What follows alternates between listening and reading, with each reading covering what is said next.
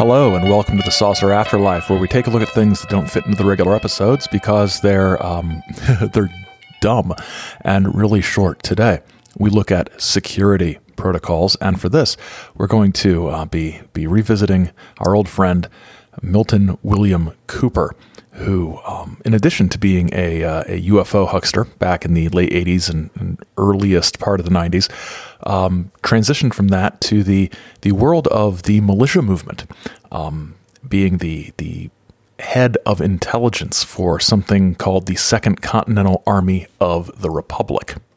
What I find amusing about this is that the First Continental Army of the Republic during the Revolutionary War was not actually a militia and was established by George Washington and the Continental Congress in order to create an actual professional military organization to overcome the significant limitations of the militia as a fighting force. So Cooper and his I say Cooper and his people. I don't think there was anybody actually in the Second Continental Army of the Republic besides Bill Cooper. I just don't think there was. Anyway, this is a snippet from an episode back in of the Hour of the Time back in the 94, 95, 94. It was 94. He mentions it in there. And this was a preamble he gave to a message he received from the commanding general.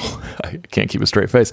The commanding general of the Second Continental Army of the Republic. And what I like about this is it's Cooper's idea of explaining how precise and secure their electronic security was to get this message to him. And this entire mini episode is mostly an in-joke for our associate producer, Simpson J. Hanover III, who insists on very detailed security protocols within the Chizo Media establishment to the degree that it's become kind of a running joke for the last 20 years about, did you match the code on what I sent, the courier routing code? And I'll say, yes, Simpson, I did. Good. We have to be careful that nobody's reading our stuff. So who knows? Maybe Simpson was listening to Bill Cooper back in 1994. He denies it, but he's shifty. And so anyway, here's Bill Cooper talking about his security protocols. Ladies and gentlemen, several weeks ago, I told you that I was expecting a statement from the command staff of the Second Continental Army of the Republic, and that it would probably be received within 2 weeks.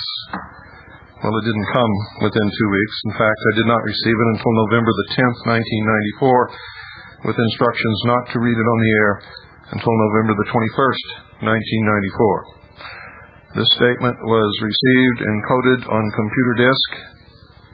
It was keyed. I am the only one in the world who has that key for this particular type of communication.